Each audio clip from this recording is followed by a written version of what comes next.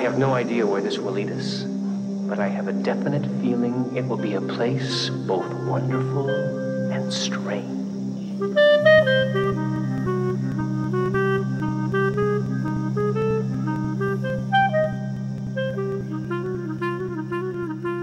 Hello, and welcome to the wonderful and strange Twin Peaks Vlogcast. I am Khalil, and with me today is the contortionist jazz to my exotic dance. Please, state your name, sir. I'm the Unplugged Professor. I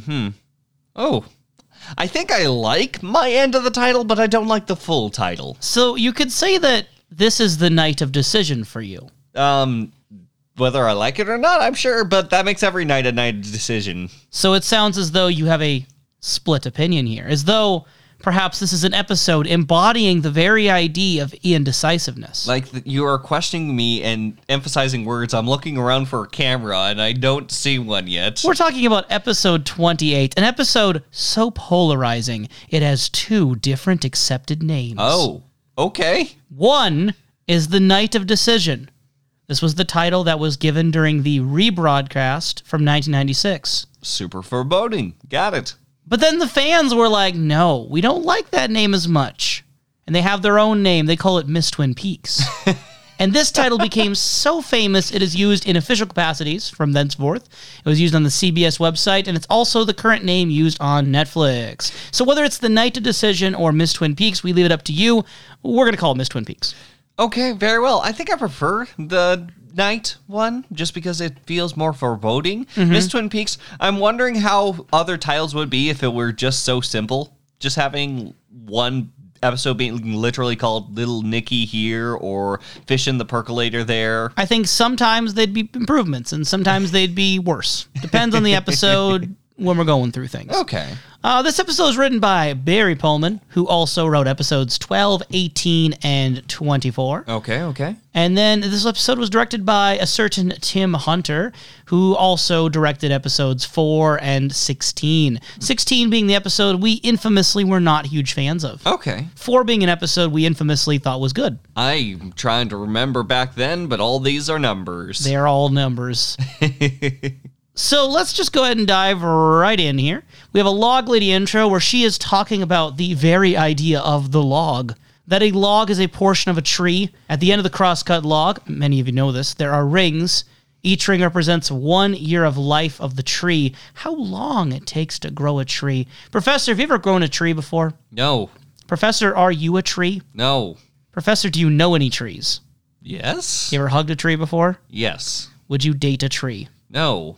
Would you be friends with a tree? Yes. Would you be friends with benefits with a tree? No. Would you be friends with costs with a tree? What? Would you chop down a tree with your bare teeth? No. Would you chop down a tree with your bare axe? No. Would you chop down a tree with Dr. Hayward's chainsaw hands? No. Oh, God. If you had Dr. Hayward's chainsaw hands, would you chop down a tree with them? I don't want to chop down trees. Okay. I'm okay with the tree standing up and looking beautiful. I think you've passed the log lady's test. What? I was being tested by the log lady? Yes. Oh. Those are all questions. I channeled that energy. You channeled the fictional log lady. Yes. Excellent. So the idea of rings representing time, I think, is interesting. We've got a little bit of ring iconography and imagery so far. Not a super amount. We know that Cooper had a ring that disappeared early into season 2, but it's like never been brought up again. And then we also had the ring, infamously, that Bob seemed to appear at in the last episode prior. That sort of white ring with water inside. Yeah. So there is a bit of ring imagery happening. There's also the ring of trees that was by. And the owl cave symbol is kind of shown within a circular area. I think, maybe. No. Maybe it's not. Well, it's on like a little outcropping posty thing that's circular. It's like a tube. A tube. So there's some rings. Keep an eye out for rings in the future, or an ear. Sometimes ears have ringing. Well, honestly, I think that they must have liked Twin Peaks. You know why?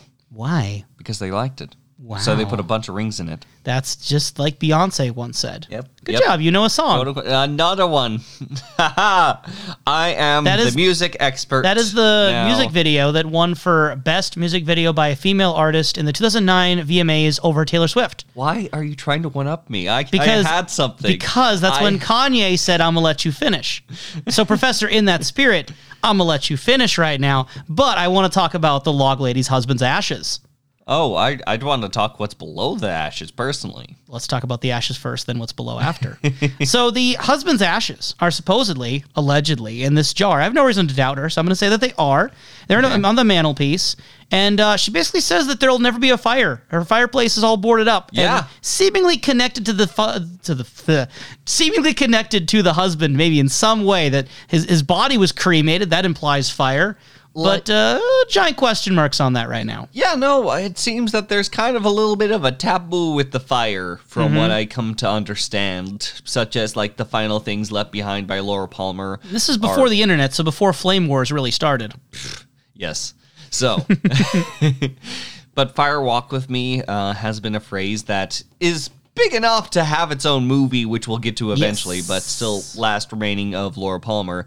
And the fact that now fire is boarded away, it seems that I'm curious on how far the fires will go. Well, we know that when Leland was talking about his experiences over, I think it was at a camp or whatever he mentioned, where there was that man who would flick matches at him and ask if he wanted to play with fire, and that's seemingly where he saw Bob before. Yeah. So there's also this affinity with Bob and fire, right? That keeps popping up a little bit here and there. It doesn't seem like so far fire is the nice thing. Oh, and I mean, it makes sense. It's the opposite of wood. Indeed, but at the same time, it's kind of frightening to have something. I don't know, seeing a fireplace boarded up freaks me out, and I'm not Santa Claus. Like, I have no access or need for the fireplace.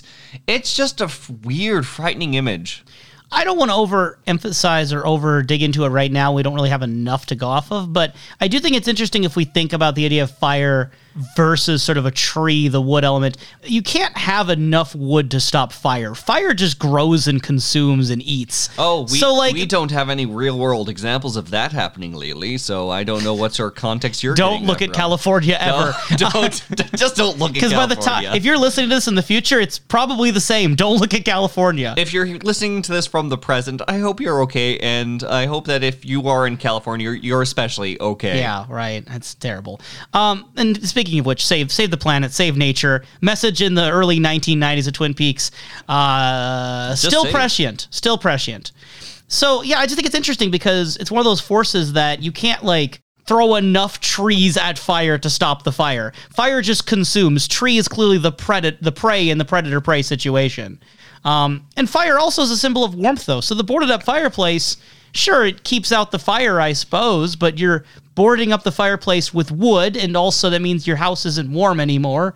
I don't know. There's things you can do with it. There's things we could say about it. The body was cremated. That's curious. I mean, around the early 90s, I'm sure that there's still a heater that can be provided. Like, this is possibly true. We know Logley lives in the middle of nowhere with minimal technology, but it's not out of the question to believe she has some form of heater. I cannot listen to the words middle of nowhere without hearing in my head with their husband, Eustace Bagg.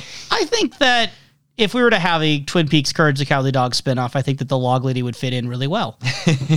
She could have her own little episode, where Courage misunderstands her and thinks she's scary, but she's actually really nice. No, seriously, I think that the only real character that would be fitting in a Courage the Cowardly Dog spinoff would probably be the Log Lady. I don't know about the only, but one of the best. I think the only. Okay, well, when the spinoff gets made, we'll judge for ourselves. And then the last thing that I thought was really interesting was that the Log Lady says in the intro, many things I must not say. She says she doesn't mind telling us some things, but there are things she must not say. What do you think the things are that she can't say? And then why do you think she can't say them? Well, you see the grandfather above, David Lynch, looking up from the narrative skies, tells her, no, I'm sorry, omnipotent being, but that would be too much. Give some people some leeway, man.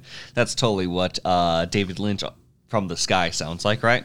So is that your interpretation, that the mustn't say is more of a meta commentary, that the director and writers can't reveal all their secrets because that would ruin the suspense or mystery? I think that from someone who has written before, making characters that know more than they probably should, there might be a full-on fear aspect of it, an uncertainty on how others would react. So that's an area that I lean into almost as much as someone else from outside saying, you really can't say too much with any story. Within the fiction, how much do you think the Log Lady knows? Like, do you think she's got a full, like, Undertale level of meta-awareness where, like, she knows everything going on and, like, just can't say it for fear of breaking the time continuum? Here's the thing. I think that the Log Lady knows more, but I think the Log knows most. That's a fair assumption. She does say the log is aware, and that her log does tell her things that she can't even hear or see. Yeah, because think about the last commentary before. How does the experience of enjoying a robust strawberry compare towards the feelings of a tree? There's Do you think the gonna be some log knows dissonance. how the strawberry tastes? No.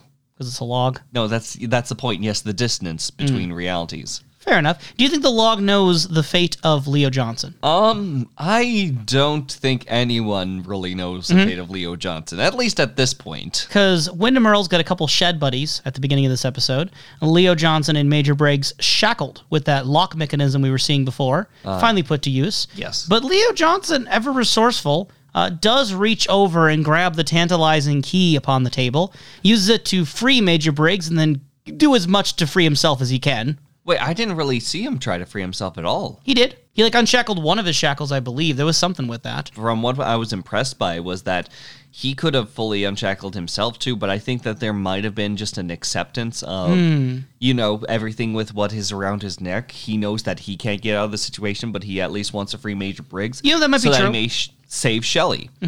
And I think that is quite intriguing, especially with his current state at the moment. Again, I think your assumption that he wants Major Briggs to save Shelley is spot on. He does tell literally Major Briggs, save Shelley. Yep. Pretty black and white there. Can we just suck this in some way? Maybe Shelley itself is communities, and there is a need to save it, but in order to save it, you must burn it. Is that correct? So Wyndham Earle comes back. He's a trifle miffed that Leo Johnson had led to the escape of Major Briggs. And he appears slightly different than our usual encounters with Wyndham Earle in the past. How would you describe Wyndham Earle's appearance when he returns to the shed? He looks a little bit spooky, a little bit scary. Like a skeleton? Skeletons, yeah. So he got this white paint on his face. Oh, how do we know it's white paint? That's the color. That's the shade it is. What I'm trying to get at here, Khalil, is it literally white paint in the narrative, or is this supposed to be some sort of visual representation of something with Wyndham Earle? Could be either way. I'm inclined to believe white paint. Okay. I think it's not as drastic as an effect if it was something meant to be more. And then there's the black in the teeth, which that seems a little drastic to be just there like we go. He painted his teeth for a moment. Yep. As you do. Again, I'm suspicious of Wyndham Earle and what he is. There is definitely moments inside of this episode that stretch that question. Not only his disappearance as the teleporting biker, but this point as well of horrifying creature with blackened teeth. Maybe we can interpret it as like how Leo Johnson may see Wyndham Earle, like through all his little experiences. And yet we don't see him look like that later when he's talking to Leo Johnson. So that would poke a hole in that theory. I mean, it's really dependent on when we get the lens and when we are allowed to be the audience. Yeah, So it's hard to say because both times we see Wyndham Earle with Leo Johnson, we first see it early when he's like looking down at him with the white face, the black teeth. We get a very similar mirror shot later when it's just from Leo Johnson's perspective again, and it doesn't have those elements. But at the same time, I don't think Leo Johnson was looking directly at Wyndham Earle. He was kind of distracted. But the camera was from the same angle. Camera was at the same angle, correct. To me, it would be, in both times, white face and then later not white face, we're at the same angle where he's looking down at us and we're looking back up at him at the exact time he's looking down at Leo Johnson. We can infer that we're having Leo Johnson's point of view Okay. in both shots because that's where the camera is angled, right? It's giving us Leo Johnson's point of view in both of those areas. I mean, it could also be a little bit of a two-face action on that point. I mean, we do have literally two different types of faces that are occurring here. What do you make then of the white and black aesthetic, the teeth, the face? Do you like that effect? What effect do you think it has? Just your own personal theorizing. It's horror. It's horrifying. It makes Wyndham Earle seem not only ghastly, but I'd almost argue demonic in his own chaotic, horrifying sense. If you put someone in that little bit of makeup, maybe even touch it up a little bit extra, he could be fully a creature on a common horror film. I almost wonder if he was like, if it is meant to be real and not just something that's like spiritual, imagined. If it's meant to be like physically, that's what he looks like if anyone walked in the room. I'm not convinced that Wyndham Earl is fully real in the first place. Let's just say it is for just a moment. Let's say that this man is a real man. I wonder what kind of ritual he was involved in before he came to visit Leo. The Dugbuzz ritual. That's what, you know what I'm saying? That's kind of where I'm thinking too, that if it was meant to be taken, that Wyndham Earl was really wearing white face paint and whatever's going on with the teeth, and that was a real thing he purposefully did to himself. Some kind of weird ritual was happening outside in those woods before he came back to check on Leo and Major Briggs. If it is something that only others can see, then again, it raises the question, can only Leo see it? Or could anyone that's spiritually aware, spiritually sensitive see that? And then again, there's the angle you have that you're not even sure how real Wyndham Earl is. Where do you currently sit on the Wyndham Earl Cooper real, not real spectrum after this episode? It's hard to say, really. It's something where I lean deeply on these things are real, but more in the spiritual sense, and that Wyndham Earl might be a remnant of something, or Cooper might be a remnant of something. I can't really decide which one. I'm leaning more on Wyndham Earl just because he seems to have more of a supernatural ability as of late. So you think that he's a remnant? He's a remnant, or he is some form of owl, or leech, if you will, whatever terminology you want to use. And I'm kind of looking back on the instance with Leo Johnson. And I know that his appearance, I know I've argued with perspective and so on, but what if there was something similar? There's this book that I've been going into through the Dragonlance series over Venus Solemnis. And at one point, one person acquires a gem in order to, about the size of a child's heart, probably little Nicky. I always measure things in child heart. A ruby about the size of a child's Whenever heart. I go to the butcher shop, because I'm vegetarian, so I do totally go to the butcher shop, and I ask, hey, can I get a cut of lean beef? And they ask me how much. I'm saying, can I get approximately the size of one child heart? And what I'm trying to get at is that having this item allowed people to look at the person and see how their hearts were. And if there's one way that I could probably describe the visual heart of this man, of Wyndham Earl, it probably looked a lot like how we saw him with the black teeth and white ghastly face.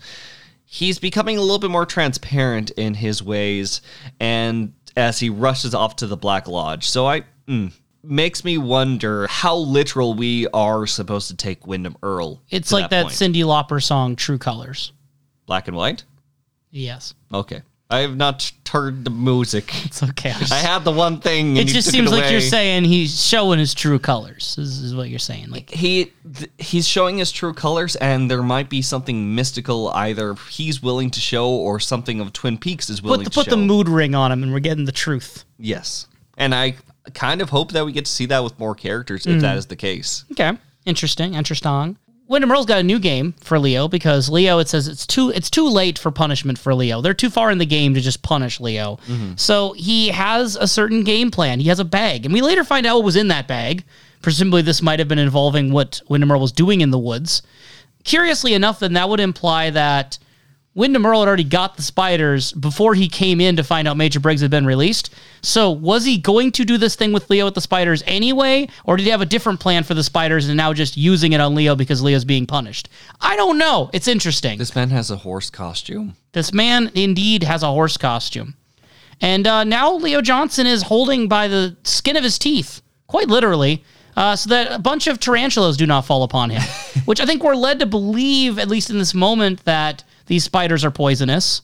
I would assume that's the idea we're supposed to feel. We don't actually know the real kind of spider. They look like fuzzy tarantulas. Here's the thing. The saddest part about them is that no matter what, if that box drops, that's going to be a lot of sad, frightened little creatures. And the closest thing that they may be able to react upon is going to be Leo Johnson. So not a good time for anybody in this case. But it's the question of, are they poisonous and would kill him, or are they just going to like freak out and like scare him and maybe bite him but not kill him? It's a question, but at the same time, whether it's a psychological tactic in a deadly or not sense, it's very effective. Well, to Leo, it's going to kill him for sure. Yeah. We just don't know as a viewer which way that would go. And how long can Leo hold? Will anyone find him before that? It's in the middle of the woods, so and the only person who came from there was Major Briggs, so... I think it's also interesting that Wyndham Earl, is so believing at this episode that fear is the gateway. So having Leo as basically a fear magnet out in the woods seems appropriate. It's almost like he's getting free Wi-Fi off of Leo, but it's dark Wi-Fi. It's a hotspot. And speaking of hotspots, Andy staring at the map, noticing a lot of hot spots on that map. He says interesting as he's looking at it, but Cooper and Truman are kind of off in their own little conversation. Andy's just staring in the background. Cooper finally brings up Josie's death. He guesses that it's fear that killed Josie, and he tells Truman that he saw Bob at that same night. It's okay, Josie's in paintings and drawer pulls, so maybe it was fear itself that just attaches her to this plane of Twin Peaks existence. Are you inclined to believe Cooper's assertion, then, that Bob was feeding off the fear of Josie, and the fear is what killed Josie? I mean, as far as things that Bob has been involved with, fear, or at the very least a sense of severe discomfort with people, has been common, at least from what we've seen with him dancing around with Maddie and the almost attack on Donna. Donna, yeah.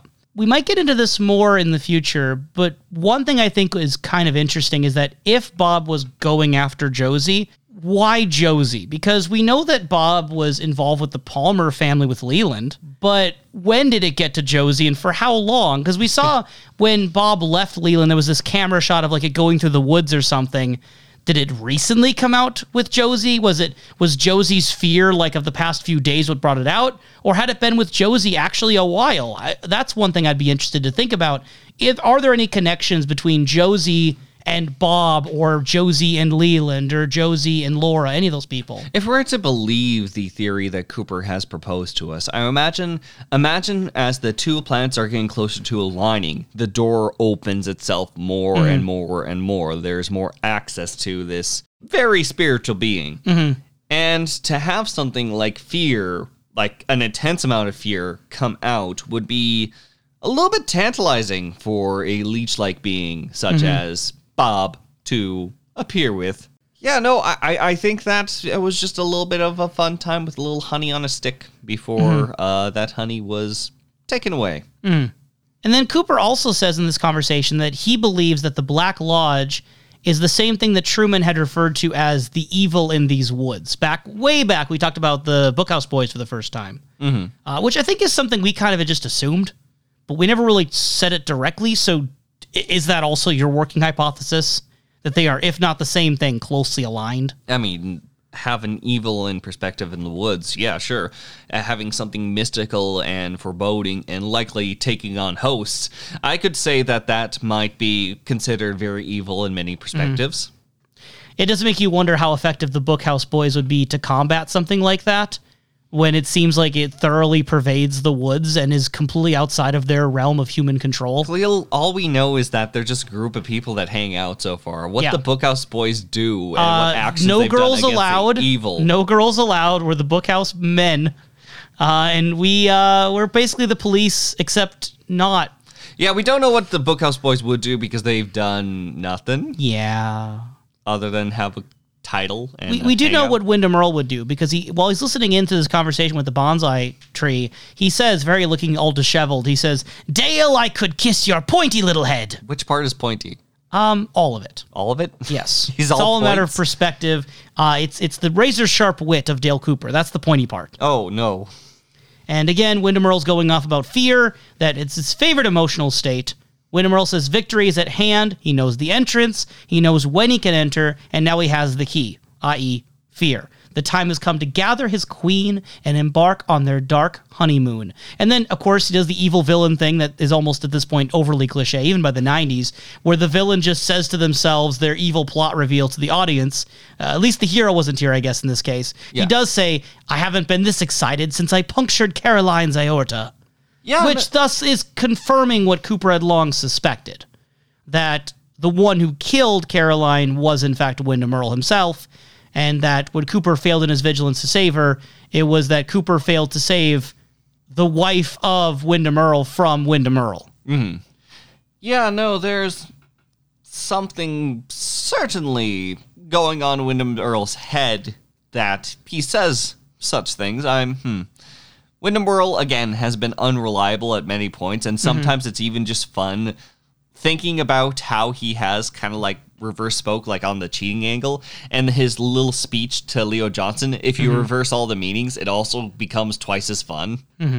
So you don't mean like literally reverse speech like what Major Briggs was doing? Because that was reverse speech, backward speech. No, I think the reverse in either intention or feeling, if you will, because again, I'm not seeing much aligned with what Wyndham Earl's perspective is. We know that Wyndham Earl's mental state is a bit crazed and frenzied right now. Whether he's correct or incorrect in his assumptions, we'll obviously find out as time goes on. How much of his madness is planned out and how much of his madness is genuinely unstable. But Cooper's health also seems to be a little bit questionable right now. There's a quick little line where he mentions that he was on his second meditation of the day in lieu of sleeping, which I'm wondering, Cooper, how little sleep are you getting? When you say you're meditating instead of sleep, how are you doing, Cooper? I know how you feel, Cooper. I can't say I do. I've never meditated instead of slept. That to me seems very dangerous, especially when he needs to keep his head in the game. Otherwise, lives could be at stake. And if he's not getting the rest he needs, that's concerning. Okay. He remarks about how we only use a small amount of our potential, which again makes me wonder, is he using all of his potential right now? And then he seems to have never mentioned Annie to Diane until this one recording, because he says that he wanted to make a specific mention of Annie, which again would imply last time we saw him talking to Diane, I think it was the last time, he noticeably shut off his recording to go talk to Annie. It's almost like it was a little secret that he wasn't even talking to Diane about quite yet. Maybe he was still trying to figure out his own feelings before he reported on her. Yeah. But then he talked about how Annie kind of made him realize how gray, cold, and solitary his life had been ever since Caroline. At that moment, almost as if on cue, Annie knocks and enters into the hotel room.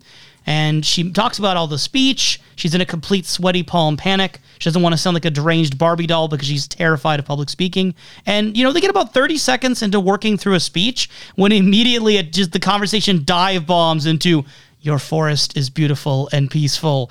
And the metaphor quickly drops and they're no longer talking about trees. No, what their conversation on the trees is absolutely fascinating, on how it's easy enough to try to compare human lives to something like the trees, and how Ghostwood, having all these casualties would probably not be the best, but at the same time, Annie brings up that at the end of the day, yes, the tree is not a human being, but at the same time, it's a life.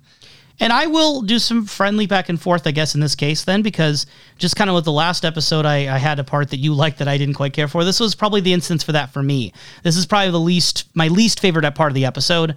This conversation to me felt very jumbled and forced. I didn't quite like the way it transitioned from the tree conversation to the, your forest is beautiful, part of it's been damaged, every forest has its shadow. The very heavy-handed tree metaphors for Annie's backstory, and then they just start making passionate love on the bed. I don't know, to me it just felt a bit forced for a relationship that already, as the mayor points out, she's only been in Twin Peaks for about 15 minutes. I think that it's definitely something to try to... and I'm not exactly the biggest fan of Annie has suddenly appeared and there's a romance. I have been open about that. But on the same token, I do have a enjoyment seeing them banter back and forth and having a conversation that seems to be at what it feels like their own levels together. Not to mention, having more forest talk is nice because, believe it or not, the woods are big metaphors in Twin Peaks. Yeah, no, I agree. And I don't even necessarily have a problem with Annie being so quickly introduced. I used to dislike how she and John Justice Wheeler were very much thrust into the storyline toward the end. I still would have preferred them to be a little bit earlier in appearance. But I understand the idea that Annie is someone who enters this late in the game, and from a narrative angle, in the long run, I actually do like what Annie brings to the table. But this is a moment where, to me, it felt too forced and too quick inside the situation itself. The conversation didn't have a lot of subtlety or a lot of mobility. It felt very much like there was just a quick, jarring jump of logic from, we're going to write this speech, to, we're going to make love on the bed. And it just felt a little too snappy, a little too quick, and it didn't feel in line with what I know of their characters. If this had been Bobby talking with someone and then just immediately shifting gears quite awkwardly, I'd kind of buy into it. I don't necessarily know if it works for Cooper and Annie for me. I think that from last episode when it was ending on how they were starting to heavily lean on one another, I think it's okay to have one of these scenes and have a point where they are expressing further passions for one another. And especially since this will be likely their last time with one another. But hey, we'll probably find out more next time on Twin Peaks.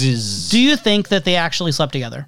Do you think they went, quote unquote, all the way? I think that both of their shirts were off and it faded to black, which is the common phrasing of they did something. I'm just curious because I think that's kind of interesting to note. I want to make love to you.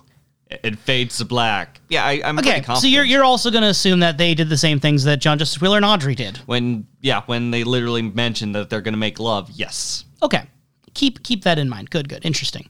Then we are going to move on then to Major Briggs yet again.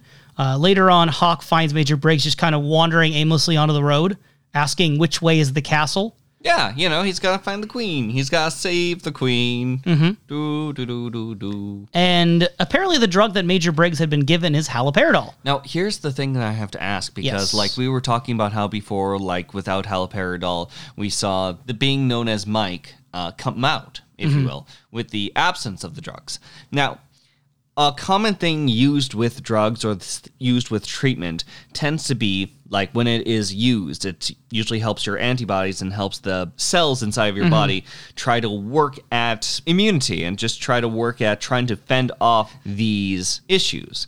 But sometimes whenever you do have something like that, it's not that you're sick, it's you'll experience the symptoms of it. So perhaps this is what we are seeing, in which Major Briggs is experiencing similar symptoms. Yeah, I don't know the science behind haloperidol in real life. We know that earlier, when it was brought up that Wyndham Earle had used haloperidol, Cooper hypothesizes that he might have been using the haloperidol to give himself the symptoms of the schizophrenia, and that this would be what's happening to Major Briggs, that using it when you don't have those conditions gives you the symptoms like it, whereas those who have the schizophrenia, or if we don't interpret it as schizophrenia really for Philip Gerard, then when he has the lodge spirit or whatever's going on with him, possessing him, Mike, then you have a situation where it's subduing it, whether it's against schizophrenia or the spiritual nature. It seems to do one of the others, right? So if Major Briggs' natural state is not to have those conditions, then the drug is giving him those conditions. I mean, I don't know, again, in real world if that's how haloperidol works. Yeah. I mean, can we really even say Major Briggs at the moment? Yes. Because remember, when he is taken aside and Hawk takes him home, thankfully Hawk's always at the right place at the right time. Thank you, Hawk, for your fantastic service. So you think there is some other entity speaking on behalf of his body? I don't want to throw out the option because of how many times we've had these beings and entities appear and what special knowledge he ends up having. Because when he is being addressed, Garland's like, Garland, strange name. I think the part that makes me think it is still Major Briggs, and I think you raise a good point, though, the part that makes me think it still is his voice doesn't change. Whereas when Philip Gerard went into Mike mode, his voice clearly dramatically went deep. And even Leland, when Bob was speaking through him more directly, the Bob voice went very different from Leland's normal talking voice. I would say that Garland Briggs definitely does have a difference. It's just more subtle. It's like he is almost choking on his own lungs. It's like Garland, odd name. See, I think that's someone who's just really, really out of it. It very well could be. Though I am very impressed by the actor of Major Briggs, I don't know necessarily his tone and range as far as his voice goes. And when he does say Garland, what an odd name, do you remember who he is reminded of? This is very important. Betty Garland. Judy Garland. That's what I said. Do you know who Judy Garland is? A person. That is the main actress of The Wizard of Oz. Oh, I see. So what you're saying is that someone here, namely an individual who works on the show, might enjoy Wizard of Oz. We have brought up several times, Professor, that David Lynch loves himself some Wizard of Oz. We have? We have. And so the Judy Garland reference is incredibly suspect, that's the name he should be reminded of. And when he's asked, was it Wyndham Earle, he said, it was God, I suppose. Not sure how to read into that one. I'm even less sure how to read into the King of Romania was unable to attend. A little less sure what to make into that. That's a rabbit hole I have not jumped down into personally. But it seems like there's moments of extreme lucidity and then moments of complete incomprehension. And it's up to the viewer kind of determine which is which. Because when he's talking, he just all of a sudden starts saying, protect the queen, fear and love open the doors. And then he's about to ask, how does the queen, but then he never finishes that thought. We don't know what he was going to ask there. Yeah. But fear and love open the doors. Is that the ravings of a madman, or is that something true? And I'm kind of curious and suspect on Wyndham Earl with this, because think about it, like fear is something that opens the door, and yeah, maybe he's just trying to terrorize a specific woman that's important to Cooper, and that's going to invoke a lot of fear. But how he states that he's getting ready for the honeymoon could be playful banter, but at the same time, there might be that inverse attempt of love, but also the opposite of love, I imagine, to be fear. If we are to, it is arguably an opposite. Yeah, Depends opposite. on opposite. And then again, I'm going. My brain is stuck a little bit on the Palmers a little bit, and the whole Bob fiasco. Yeah, I do think a little bit that Leland as Bob, being a previous host, what's more of an embodiment of fear and love than your own father being your killer? Like that sort of sense of this is a figure in your life that you genuinely love and genuinely loves you, but that whole relationship is being marred by this presence of Bob. Not to mention, like, how was Leland's life beforehand? Like, will we get a secret diary of Leland Palmer? Do we get to learn more about him? Because he was someone who says that he did find Bob. At Pearl Lakes, yeah. And it might have been, like, scared as a child, like someone flicking matches at him. All I can really say is that with The Secret Diary of Laura Palmer and with Fire Walk With Me, we're obviously going to get more content related to the Palmer family and Leland to some extent, but both of those are mainly focused more on Laura. Okay. I can't say to what extent we'll get answers because that'll be spoilers, but obviously it's more than zero because it's about Laura. You're going to hear about Leland by proxy of those things. Just we'll also hear about Sarah Palmer more, right? Like it's just an obvious thing. So I can't really say, but something to keep an eye and ear for sure. Speaking of eyes and ears open, Andy very much is focused in on that map still, as everyone else is having their own conversation, and he ends up accidentally helping Cooper by bringing up the 4-H Club, and then eventually a train of thought leads to Cooper's understanding that they are referencing Jupiter and Saturn on the map, and that the next time that the door is going to be open is going to be the very specific time of January to June. Yep, it's in the first 6 months of the year. That's right now, maybe. We don't know what month it is with Twin Peaks. We don't even know what year it is in Twin Peaks. We have no clue what's happening. Yep. And I also think it's interesting to note that others have commented that this actually was not true of that year. The Jupiter-Saturn stuff wasn't actually happening the year that was supposed to happen in the show. Like, that doesn't actually astrologically line up with real world. It's okay. It's fictional June and no, you could look at Twin Peaks. Twin Peaks isn't our reality. Yeah. You could look at it that way. We don't really have a town called Twin Peaks in our world, so it could be a slightly alternate universe. Yeah, it's funny about that. Twin Peaks. Something you want to say to the rest of us, Professor? I want to say something later, but we'll talk about it at the Packards. Okay, well, we're getting there pretty soon here. Oh, boy. So Andy, again, trying to get their attention.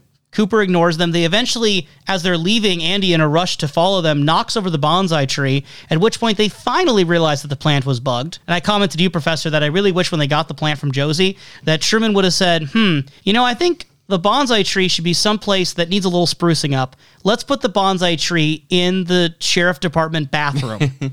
But here's the thing, and it also kind of like makes me curious, is that this thing was from Josie. Yeah, like supposedly. Quote.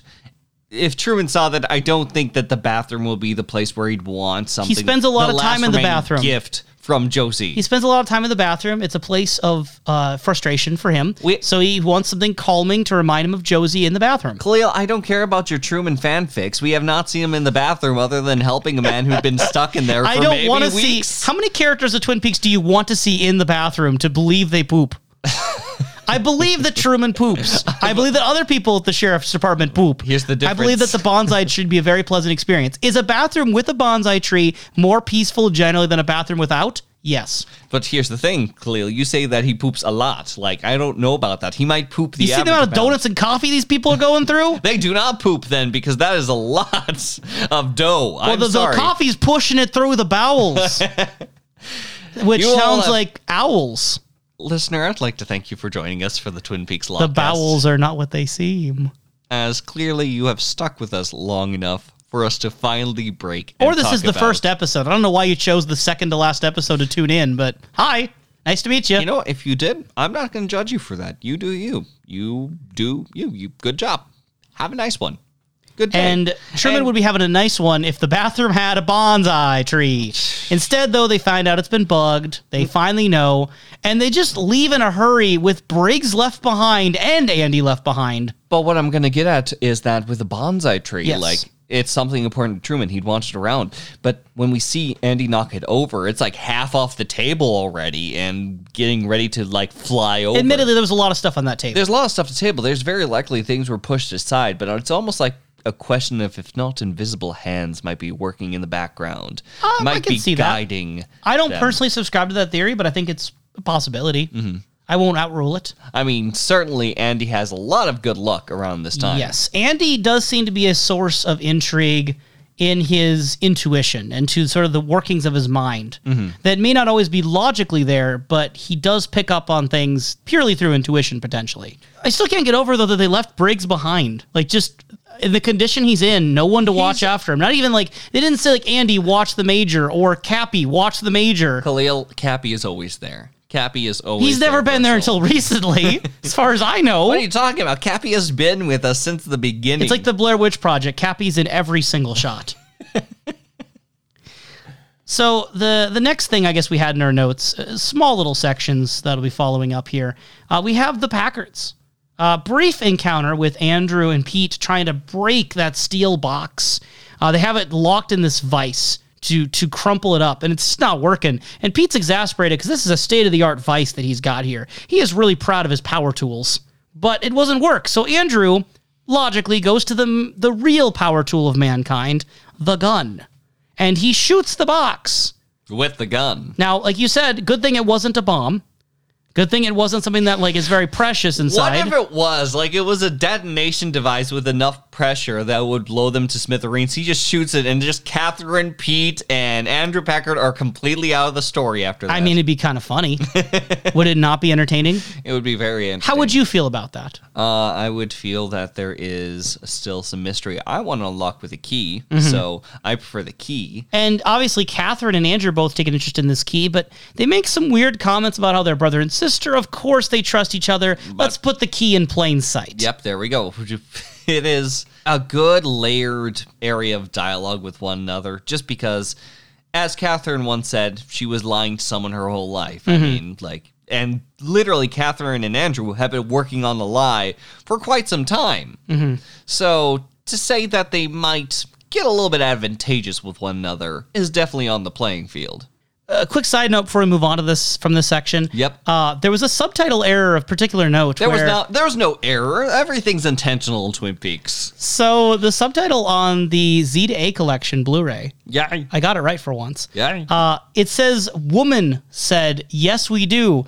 The only person of the female sex in the room was Catherine. And it did also, like, show Andrew's name. Like, Yes. Andrew, colon. So it's his Andrew line, and woman, not Catherine, woman. That's crazy. Catherine has been demoted That's insane.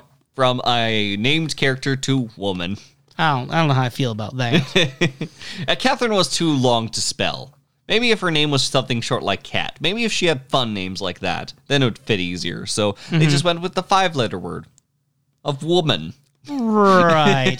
So Ben is hoping to learn some 5-letter words when he reads the holy texts of all of humanity.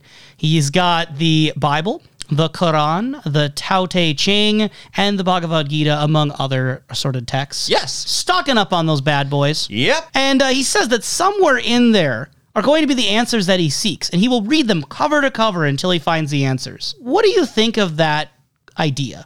How likely is it that, A, there's 2 layers of this, A, or 1, we'll do 1. How likely is it that 1, a regular average person, will find the answers they seek in looking at all those texts cover to cover?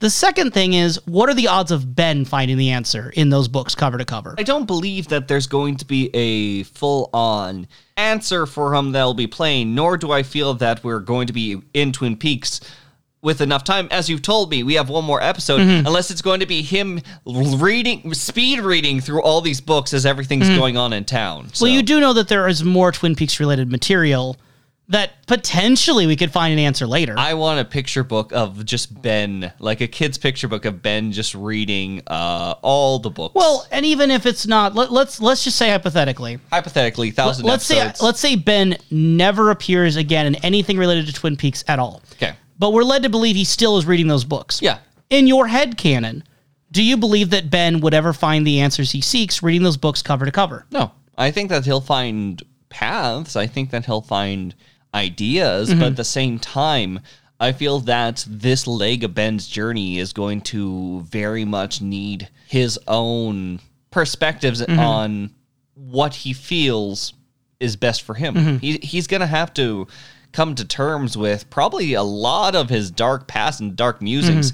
And though I can't attest whether or not the truth may be the best, as we spoke before about how whether or not Donna should be given the truth directly, it's a very personal path. Good is not that easy.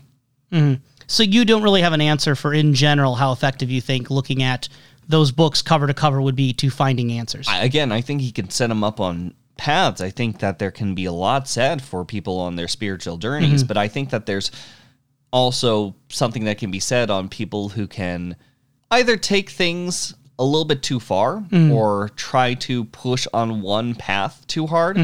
Yeah, Ben's going to need a lot of work done for all the things that he's done, and it's going to be more than just what's in these books.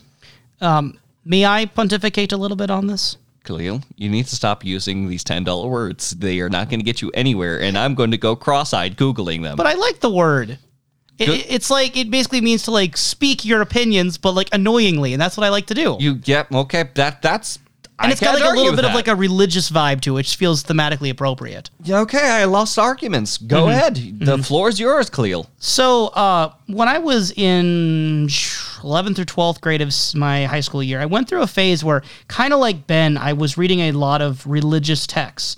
And I remember reading cover to cover, I don't know how long it took me, the Bible, the Quran, the Tao Te Ching, I believe, was a little bit later, but I did do that, the Bhagavad Gita, skimmed the Upanishads, looked at a bunch of other texts, and everyone's experiences are going to be different. But I think one of the things I can say from my own experience is that Ben is more likely to encounter more questions than answers, in the sense that a lot of these texts, while they will position answers, there is a lot of uncertainty in that. I mean, when he gets to the whole section of Job in the Bible, the moral of Job generally is like, who knows what's going on? Life is suffering. Here you go, Job. Things beyond your control will mess with you. And a lot of religion is leaps of faith. It's not understanding, but trusting that someone else of higher power does.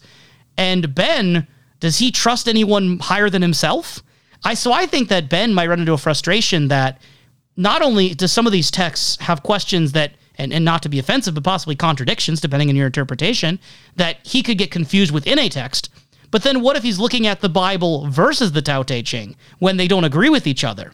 How is he going to react when he sees that all these books with all their ancient wisdom don't even have a coherent singular message? There's multiple different truths and ideas out there. I think he's going to end up more confused than ever, realizing that even these wise people of the past do not have one message. Now, hear me out here, Khalil. Yes. Like, Ben knows, like, as far as these books are concerned, if you take all their infinite wisdom and how long they've been down their paths, he knows the one lesson that's true within them all. Absolutely every time, 110%. And that is time heals all wounds. I remember that is definitely what Jesus said, Prophet Muhammad, peace be upon him, Lao Tzu, Confucius. All these people. They're all saying every single Hindu god. Yeah. They all say it. Every single Time one. heals all wounds.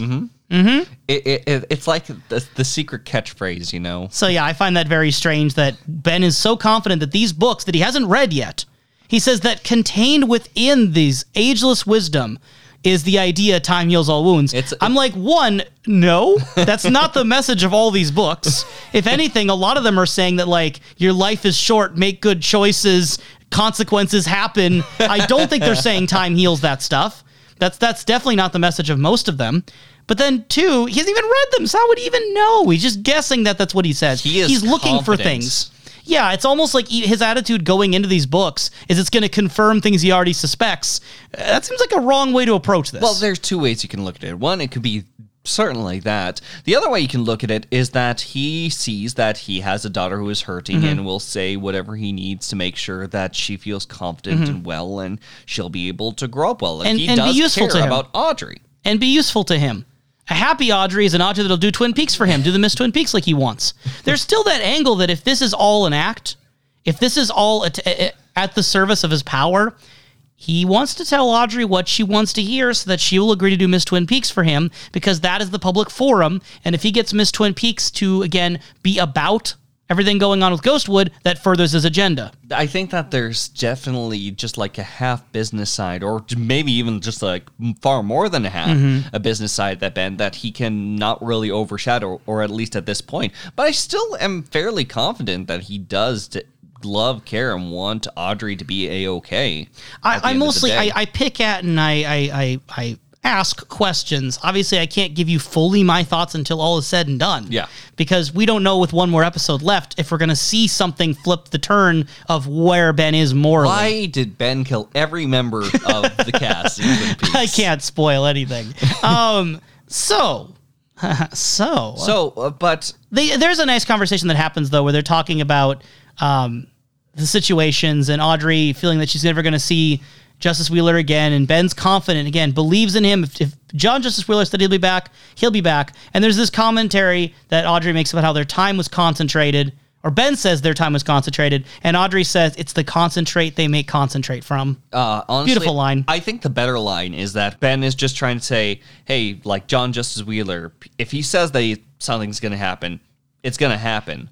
And Audrey just kind of like says like, yeah, Dad, I know you can't really promise that thing, but I appreciate the effort, or something along those lines. And it's the recognition, the dynamic, and the knowledge of one another that I deeply enjoy between these two characters. So I think that definitely wins the line of the episode award. Well, the mystery of the episode might possibly go, well, okay, there's bigger mysteries than this, but the mystery of the scene might go to the element of Audrey talking about her updates, because she says that she just came back from her trip to Seattle. Yeah, she came back from her trip to Seattle. With she updates. got updates from Seattle, the city of Seattle. And where she what went is her to update, Seattle. Professor? Oh, well, it's just that there's a lot of dependency from the Packards as far as Ghostwood goes when it comes to the Twin Peaks Bank and Trust, or something along those lines. Regardless, it's the Twin Peaks sort of trademark establishment of money that they're involved with, that she had to go to Seattle for this knowledge. In case you're not quite sure, listener, what we're so confused about, and maybe we missed something. Maybe we missed something when Audrey was going to Seattle the first time and Ben was talking, but we were so caught up in the young romance, we didn't even figure out what was going on. But why did she have to go to Seattle to find out what's happening at the Twin Peaks Bank? It's not like she found out some scoop on a Seattle bank that they're using. No, she went to Seattle, and the information she has is related to things in Twin Peaks. Maybe Twin Peaks is just branching out. Twin Peaks is just reaching beyond the simple town of Twin Peaks. You know? Maybe. Not really sure. It seems a little confused, and if it was stated, I think it maybe could have been stated clearer. Again, we might have just missed something, but even then, the way it's worded, it sounds rather strange. Wonderful, I would almost say. Speaking of Ben, we also have more Ben content later on with Donna. But by the way, like before we go into more of that, like that just reminded me of something, Cleo. Okay. What happened with Ben last episode? Oh, we never found out. We never found out. Nope. He just looked shocked in a direction. Yeah, no, the sound happened throughout the episode when someone's hand was shaking, but all we saw was Ben turn dramatically toward the camera angle, maybe to where the fireplace is in his office. That's my best guess. And then it just cuts, and then we next go down to the lower floor with Pete saying, "Josie, I see your face at the painting." It has not been explained and has not been addressed. Oh, boy. And you want to know the best part? Like, I'm thinking about it now, and that's in the direction of his fireplace, which we have noted that the log lady has boarded up. Correct. So in her house, yes. The log lady does not go around town boarding everyone's fireplaces up. oh, wouldn't that be wonderful? You thought that putting pitch in the double R's walls and furniture was a bad idea.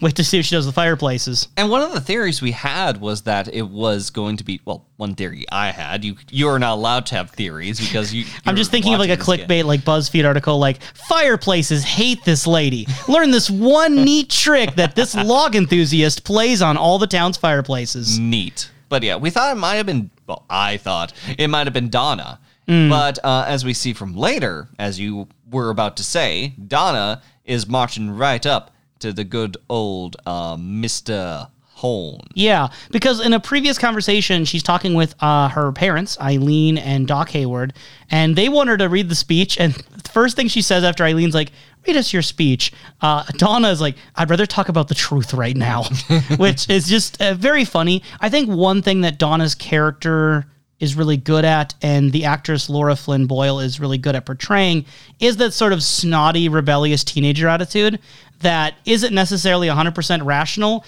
but is very passionate about what it thinks and what it feels. I'm referring to it as the personality, not the human being. And so when she says, like, I'd rather talk about the truth right now, it's very overdramatic, but also kind of like, yeah, I vibe with it. I buy into what's being sold here. Donna says she's tired of them talking to her like she's a child. She wants to know the truth. Again, she may or may not be 18 right now.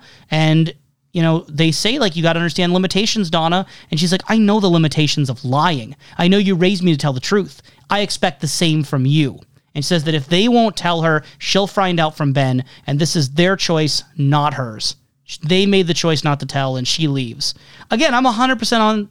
I'm going to say it. I'm on Donna's side. How dare you? Because I think that at her age, given the situation, yeah, the parents have been given multiple opportunities to tell Donna the truth. Instead, they know she's going to go to Ben. They're letting Ben be the one to tell her. And that's probably not a good idea from their perspective, but they're letting it happen anyway. I will say that I don't know. Like, there can be an argument for age, certainly. But let's just face it, whenever it comes to news or trying to find some information, Donna has not handled much of the situations in any healthy way. And she hasn't, but also maybe that's why you need to tell it in a way that is in a healthy environment. Maybe talking to her calmly as a family and being upfront with her might help her take the news a bit better than letting Ben tell her the night of Miss Twin Peaks behind a closed curtain in a public forum. I don't know, maybe there's a better environment you could have given your daughter to learn the truth, because no matter what, the truth's going to get out. It's too late to keep it hidden. Like the sheriff station bonsai tree planted bathroom. Exactly. Yep. It's the truth will be portrayed to Donna like a slideshow of wrestling conquests. Speaking of which, Nadine. Oh, no. Wow. Oh, Nadine no. is showing a slideshow reel of all her wrestling highlights to her, basically her family, right? Yeah. Ed, Norma, Mike Jacoby, the most important people to her life. Yeah. And, you know, Dr. Jacoby explains that when a couple is contemplating breaking up, breaking up, it's easier to talk about your feelings when you're around other people, which, sure. And Nadine says that all this started, because she asked, when did this all start? And Nadine says, I guess it all started when I noticed Mike's buns at school. I mean, that's usually how this starts, isn't it? Whatever this is, that's usually how this starts. But Nadine is, you know, a sensitive soul. She does feel guilty about this whole situation because, as she admits, I mean, Mike and I are hot, and she worries about Ed being sad. Yeah, and... Ever the empath, Nadine. You know, it's funny, like, what would the stage beyond hot be? The stage that is beyond the stage of hotness Is it smoking before it's hot or after it's hot? I think that you can have an amount of heat, but the way that she says it, they're hot. Hot. And the thing is, what stage is beyond that? Well, Ed definitely brings up that stage, or one of the stages beyond is like, Nadine, Norma and I are getting married. And or planning on getting married. Yeah, and when Nadine hears that, I love the layers of facial reactions at play with the actress. It's this sense of stunned, glaring, a half smile on the face, but the eyes show a lot of pain, and just this sort of confused, and she's like, well, Mike and I are going to get married too. This sort of like, we're going to one-up this. Yikes. And then she's like crushing Mike's hand and bones are just kind of crushing with the sound effects. And Mike just lets out this abrupt scream when the pain finally hits him. It's okay. Snakes don't have bones, right? That's a valid point, I suppose. I mean, and if he does have bones, like, he won't need them anymore. What a day for Norma, right? So Norma at some point in the day worked at the Double R like a regular shift, or maybe it's a short shift. Who knows? God, it's a full day for her, isn't it? She worked at the Double R probably early when it opened, right? Yeah. She opened, and then I'm assuming the Double R just closed early, or else they have like Heidi or some other worker we don't see very often run the place after while Twin Peaks is happening, Miss Twin Peaks is happening, because Shelley, Annie, and Norma were not there for Miss Twin Peaks. It's the biggest event in Twin Peaks. Yeah. Probably all 50,000 people are all at the bar. All 5,000 people, yes. Yep. And so she's got to get all the food ready, and she's got to pay attention. So I imagine that's more likely. So she had to work a early, probably full shift. She had to go to this therapy session where she announced, along with Ed, her marriage and everything with Nadine. She had to go and plan out with the judging situation of what criteria they're going to use, because apparently they don't like have the same criteria for judging every year. That's strange. Yeah. And then she actually has to do Miss Twin Peaks that night. Yeah, no, she even had like, the plank stage is for it, and how she has to almost like take the lead on using everyone's preferences and just say, yeah, I'll take care of this. God, so Norma, you're very powerful in how you can handle everything. Like, the thing is that, yes, I know Cooper's working a lot on the cases and all, but Norma is certainly juggling things all at once. Is she meditating to sleep? Yeah, full day. Okay, one quick side thing we could possibly bring in too is that when Norma's working at the Double R, we do get a moment where they're trying to butter her up with Annie and Shelley, trying to get her vote, trying to get her to split the vote. And during that conversation, Norma says they need a respectable, really good quality winner this year, especially this year. And of course, in my brain, I'm thinking back to 2020, and I'm thinking, yes, 2020 did need a respectable winner of Miss Twin Peaks. I'm like, oh, wait, this is not talking about our world. It's talking about the fictional world. And that's when Annie's like, oh, you mean Laura Palmer? And it seems like that was the reason. Maybe that Norma said that. It's never really quite confirmed that was the real reason. Yeah. There's a lot of stuff going on Twin Peaks this year, whatever time is in Twin Peaks. You don't say. But this does indicate that Annie has heard of Laura Palmer either from before going to the convent or she's heard since coming back. Which I imagine it's definitely the latter. I don't know if she knew her before or not, but when she came back, I'm sure it was pretty big news. Like, hey, what have I missed, guys? Oh, Laura Palmer, she died. Oh, wow, that's horrible. Who's Laura Palmer? And then they had to tell the whole story about Leland and Laura. If they even know that Leland's the killer, who knows what anyone knows anymore? Yeah, like it certainly implies some things. Maybe even like Norma was bringing up Laura Palmer with the Meals on Wheels situation, because that seemed to be something in the past, so that could be a potential connection. But man, Laura Palmer's reputation certainly precedes her. I mean, I guess if this is a small town and someone passed away and was a really high profile case, that's why Cooper's even in town. She might have wondered, like, why is an FBI agent in Twin Peaks? Well, then that would obviously bring up Laura too. I do think it's interesting though that even now, this far into the show, we haven't had really many people talk about the fact that it was Leland that killed her. We don't even know who knows and who doesn't know. Like, obviously Leland died and they had a wake for that, and there was a small funeral of some kind at least. But do people know that Leland killed Laura? Do they know exactly the nature of what's going on? What's the common understanding of Laura Palmer's death in the community of Twin Peaks at the moment? Do they know about Bob? Like, it's kind of confusing, isn't it? It certainly isn't described. Like, what does Norma think happened to Laura? Does Norma know or not know? What matters is that she's dead now and she cannot enter Twin Peaks pageant. So that is unfortunate. I feel like there could have been more done with the show to address how much the community would be reeling from that information. Like, it's obviously traumatizing to so many people that, you know, someone like Laura Palmer, who was incredibly popular, incredibly active in the community, someone who was kind of this face of kind of the youth at the time, someone who was like, you know, was she like a beauty pageant queen or something like that? She was something. Like, she wasn't Miss Twin Peaks because obviously that hadn't happened yet for her, but she was known to be very, very influential and popular. And to know that she was killed obviously was huge, but that it was her father and that the father was an integral part of Ben Horn's business and part of the community, and that he did that to his own daughter, that doesn't seem to be something people are grappling with, either that they don't know or they're just kind of repressing that. Yeah. It really feels like, shh, don't talk about it. Shh, don't talk about it. And that's interesting. Yeah, and as far as this goes, it's almost as if like the show might even be reminding us of Laura Palmer just because we haven't really heard of Laura Palmer in so long. And we're coming to the end. Remember, there was like a length of time in which there was just nothing for Twin Peaks. It was like a few months delayed. And it was interesting also, obviously every episode ends with that picture of Laura Palmer. Yeah. So there is always a visual reminder, but we haven't heard many people talk about her in many, many episodes. Nope. It's almost as if like her dead body, her gravestone, was swept into the center hole inside of Twin Peaks. Well, and Donna made that comment in one of the best Donna scenes the whole show has ever offered, when Donna's at night at Laura's grave and she says they couldn't bury you deep enough. That for Donna, Laura kept lingering.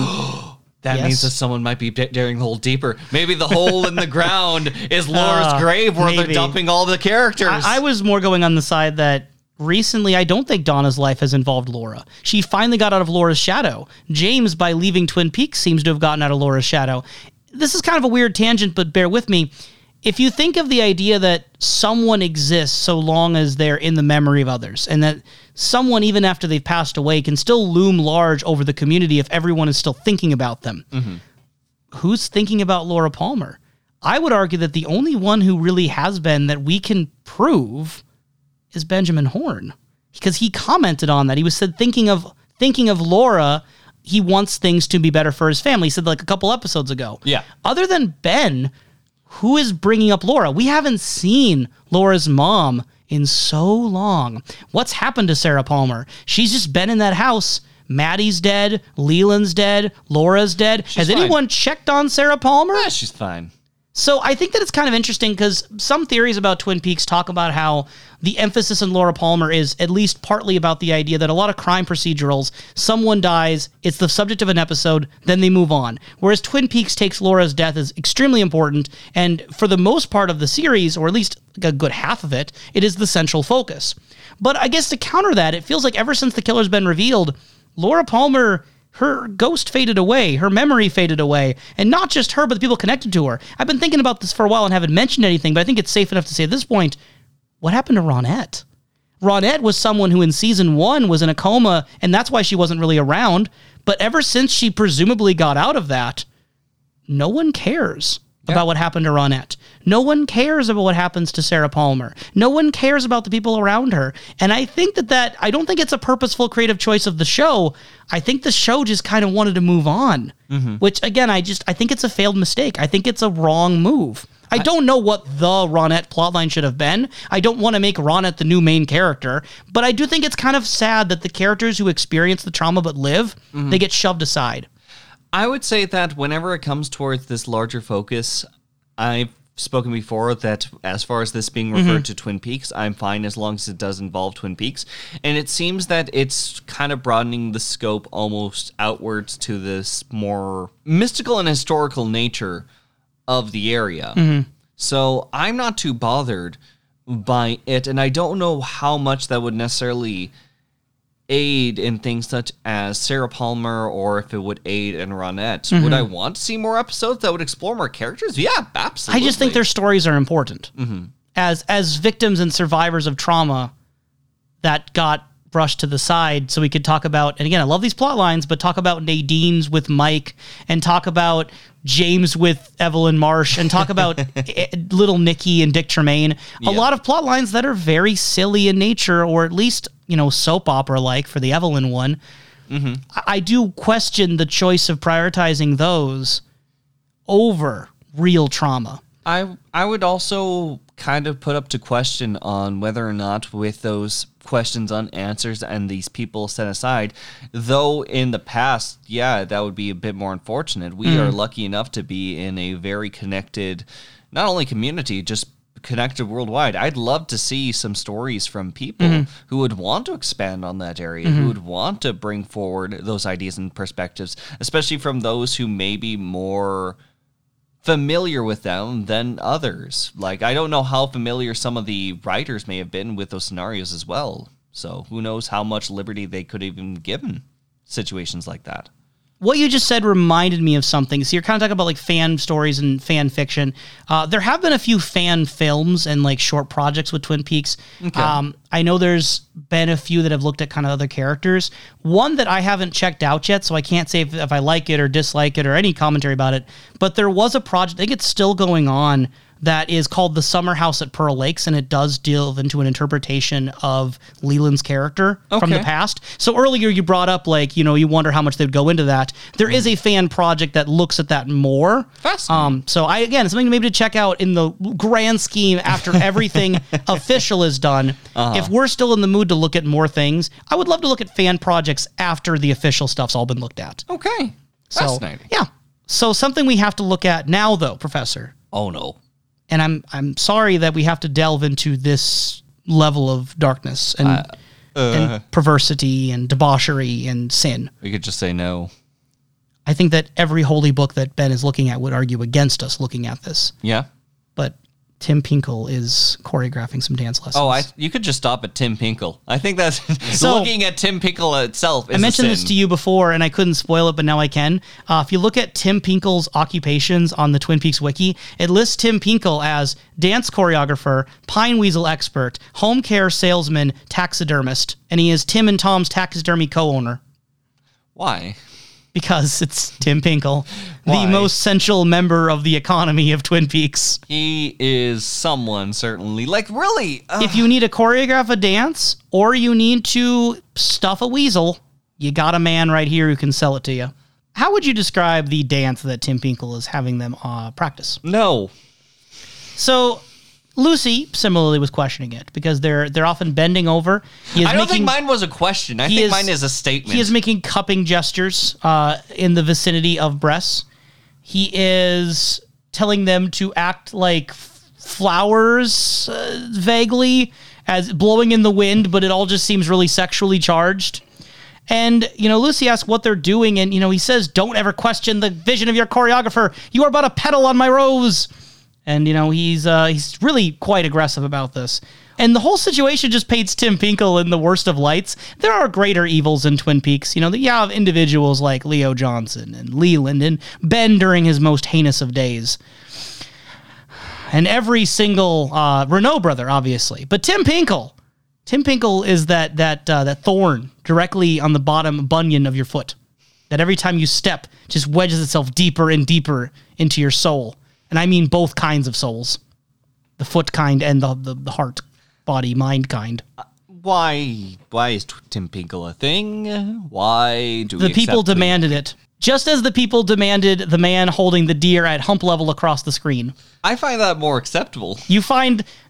I mean, it is entertaining. It's entertaining. It had to get across the room. Yep. And maybe that was the only way he could properly hold it. I don't think so. I don't think that was the best way to hold it. But all those excuses work better than the excuse that is Tim Pinkle. I think if you were to like ask someone their favorite moments in Twin Peaks and they were to give you that moment as one of their absolute highlights, the man carrying the deer at hump level, I think that it's a valid answer. It's a valid answer. Why do you have to keep... You could just say the man with the deer. We get it that he's at that level. Because I think the deer part isn't what makes it notable. I think it's the way he's holding the deer. Yeah. That's not an accident. I'm not like making this obvious. I'm not making this sound dirty. You look at the thing. Like that's clearly what they're going for. They're aiming low, so I'm going to recognize what they're doing. Anyway, the judges are discussing the qualities necessary to judge for Miss Twin Peaks. Again, I think it's strange that this wasn't already decided year after year. Apparently, they change every year, whatever, so on and so forth. I say the quality I look for a woman is... if their name rhymes with banana. Which is debatable because they keep saying Lana and Lana this whole episode, so who knows what her name rhymes with. Banana. You can say it either way. Speaking of Lana... She asks Dick Tremaine to help her find an important prop in the storage room. Yeah, she does. Something goes bump in the night. Something did happen. I just got to give props to Ian Buchanan, the actor who plays Dick Tremaine, because Dick Tremaine is just constantly ogling all these women, and obviously with Lana Milford is making all these moves or being moved upon. But the actor who plays him, Ian Buchanan's gay, and as far as I can tell, he's only dated men. So to actually play this sort of weirdly perverse heterosexual character, I think he's doing a great job coming across that way. And how fun he must be having playing this part. Oh, it's been fascinating with Dick Tremaine with his advances, if you will, and his lack of advances with this Lana situation. It's almost as if like he is just semi-playing dumb, or if he's kind of like shocked, like, oh God, the mayor's girlfriend is all over me. Dick Tremaine is a master at chess beyond even what Pete could imagine. Dick Tremaine knows all the moves and knows everything all around him all at once. He's the Capablanca of our times. Well, Pete may have Capablanca on his side, but let's just face it, Dick Tremaine puts the mate in checkmate. Speaking of weird mating rituals, I hate myself for that. what was Pinkle trying to do with the plastic wrap umbrella performance? Like, I understand that there are probably like plastic fetishists out there who are into the idea of plastic rain gear and umbrellas as their specific level of kink, but beyond that, a very strange aesthetical choice. There's a lot of strange here. So first off, like, the outfits on their own are harmless, but I still question them. It's like if you crossed One-Eyed Jacks and threw them through a lumberjack clothing company. The thing it reminds me most of, the plastic part of it, it reminds me, one, unrelated on Blade Runner, where Blade Runner is a character who is shot and is wearing plastic like that. Yeah, with a female character. Okay, so she too is wearing the weird plastic Yes. raincoats. The more Twin Peaks reference that I could try to stretch it to argue it is doing on purpose is that the famous line about Laura Palmer is that she's dead, wrapped in plastic. So it could be the idea of all the women in Twin Peaks are wrapped in plastic. Which is very ominous and strange, but I wouldn't rule it out. I just think it's a bit of a stretch because nothing else about the situation reminds me of Laura Palmer beyond the plastic element. I like to think that Dick Tremaine can dress himself. He just cannot dress anyone else. I'm not sure that was Dick Tremaine's doing. Like, Dick Tremaine was the one who was handling, like, the fashion show prior. I feel like Pinkle. I want to blame Pinkle for this. I don't think Dick Tremaine would be caught dead recommending plastic like that. He did recommend all those plaids. I think he recommended the plaid underneath the plastic. And then Tim Pinkle was like, you know what this needs? You know what this needs, Dick? Plastic. Just like how our world, all the natural beauty, it's overrun with plastic. That's actually probably what this is, isn't it? It's plastic for environmentalism. I am going to say yes, so I don't have to speak to you any longer. Well, that's the podcast episode. There's nothing more to talk about. Certainly not the biggest section of our notes. Oh, no, that was Dick Tremaine to Pinkle. Oh, I think you're talking to me. Okay. Oh, yeah, I totally knew. I was just testing you. Yep, that's what's going on here. I can pull the plug that easily? You can. That's why they call you the unplugged professor. Hey. No. So the log lady, speaking of Mr. Pinkle, Mr. Pinkle's making moves on the log lady. And the log lady's shoving Mr. Pinkle away. Hawk is standing oddly above everyone, watching the whole events of the dance and the pageantry, just kind of standing locked in place. All above everyone else. Which I assume he's on watch because of the whole Windham Earle situation. Yeah, but the fact that he he's is just certainly on watch, if you know what I mean. Especially when we get later to Lana's performance. He is especially watching. Yeah. First, we have Lucy's performance, though, thankfully, which is much more tasteful and much more talented than what Lana puts out. Kimmy Robertson, the actress who plays Lucy, I think does a great job with it, and it shows how talented she is. That was pretty cool to see. Yeah, no, absolutely. She was stunning with her general movements, and overall, no, I was just fully impressed on how much charisma that she has on stage. It was fantastic. I wonder if they just found out that Kimmy Robertson can dance, we can use this for the show, and just found a way to spotlight the talent of their cast. It's kind of fun. Yeah. Meanwhile, Bobby's in the background behind stage, kind of staring at the girls as they walk by, appreciating the natural beauties of Twin Peaks. Even though he's made amends with Shelley, it feels like there's a little bit of that side of him that still needs to keep his eyes away. And as he's looking, he notices the log lady over at the bar area, and then he kind of looks back, and then he notices the log lady suddenly behind him, backstage, and he looks back to the bar, and the log lady's no longer there, and he's curious Pinkle about that. is also confused because he's stumbling. Yes. Bobby decides to approach the log lady behind stage, because obviously she's not supposed to be back here, and he goes over there, at which point the log lady just decks him one with the log. Yeah, no, it was... Okay, so we go into this podcast assuming that someone has likely watched this episode along with us or has seen this episode before. It's... When you get a chance to look at him, especially when he's climbing across the rafters, it's clearly Windham Earle. in these latter points. The thing that sort of confused me most and threw me off the most was probably the different shaped log. He just had a separate log, but somehow also made the original log lady disappear on the crowd. It's already a fascinating situation, but I fully was not noticing that when we were first watching it. And no, I thought the log lady turned. I thought like, oh God, this is the twisting point in Twin Peaks. This is where the log lady is ready to fight back. Oh, go log lady. She's taken back the nature from these heathens. Yeah, no, and to me, I don't remember too well my first experiences. I feel like I figured out the Windham Earle part of it pretty quick. But for you, it sounds like there was a pretty decent amount of time where you were just lost thinking the log lady had gone rogue. It was dark. Like, it was like the lights were always a little bit off, and I do appreciate that. It's just the physicality got me when he was crawling around. And I gotta say, no, this is definitely Windham Earle's best disguise. 10 out of 10. But the problem is that the log itself was very bad. So I've got to dock a few points because it was not even like a round log. It was like a angled log. It's a pyramidal.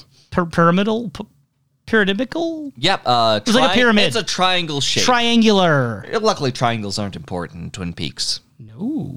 No, certainly no peaks happening there. Speaking, you mentioned earlier of physicality and the physicality of Windham Earle's movements as the log lady. Surely the audience was transfixed by the physicality of Lana's performance. You know, I'm going to say that I was more of a fan of Lucy's performance, but I do see the appeal with Lana Milford's performance. It's definitely got something around that age. I'm thinking of the sort of styles of that Genie show. I can't really think I Dream of Jeannie? I Dream of Jeannie. I can see... That's sort of like Western appropriation? Yeah. I can see... Love to see it. Oh, yeah, sure. We already talked about Indiana Jones and everything with Collie and everything. Yeah, Lana definitely working into her contortionist jazz exotica some cultural elements that I don't think are from Lana's background specifically. It's not. And I do see the angle that they were going for, though. And I do see, I would say, a cultural touchstone, more so on our side more than any place exotic. I think that... There's definitely an element where somehow when things come to America, exotic takes on almost a new word entirely. Yeah, I don't know if I necessarily have... I don't mean to diss on anything with like belly dancing. I'm sure that there's a lot of talent that goes into it. Yeah. But I can't say the performance with Lana really ever did a lot for me, first viewing or returning viewing. The Twin Peaks narrative is that every single man is immediately attracted to Lana's body, and something about her charisma just lures them in. But I guess, like, if I strip that element away, I'm like, okay, she did that on stage. Neat. I think that the actress definitely has a lot of fun with the role from what she is trying to give forward with this sense of charisma. I think the camera angles certainly do a lot. But if I were seeing this performance, I would still be kind of looking back at Lucy as like, that had a lot of energy and charisma there. Yep. So... I think Norma could see clearly which was the better performance. Yes, and that was the performance coming after the belly dancing, and that was clearly Annie. I mean, Audrey. Audrey gave her speech first. Well, Audrey gave her speech, but we're talking about like how Norma had been. Audrey gave a nice speech, but I think that was just specifically for Cooper. Yeah, because she said in her speech, when something you care about is in danger, you must fight to save it or lose it. And that was her last line before she joined Ben backstage. Yep. So, yeah, definitely that line feels very pointed. Pointed at the pointy head of Dale Cooper. Yeah, I get where it can't have a duality, but let's just face it. That was just like, Agent Cooper, remember, you gotta fight. You gotta do this. Get ready. And Ben's backstage, Audrey leaves, Donna then swoops in to talk to Ben.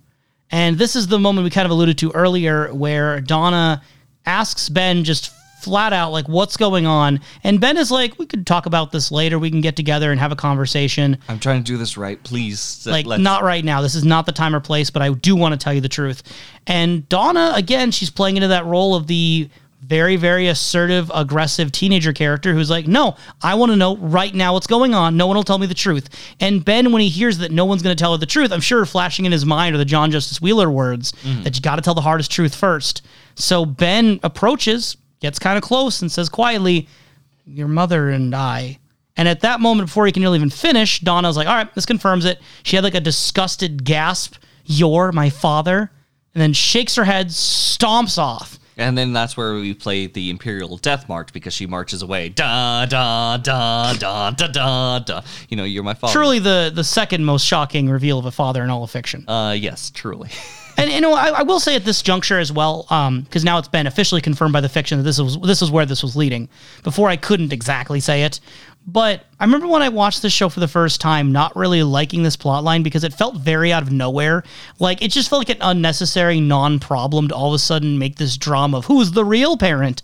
But kind of in hindsight upon this reviewing, I actually do like the Donna Ben child angle because I think it really doesn't hurt anything.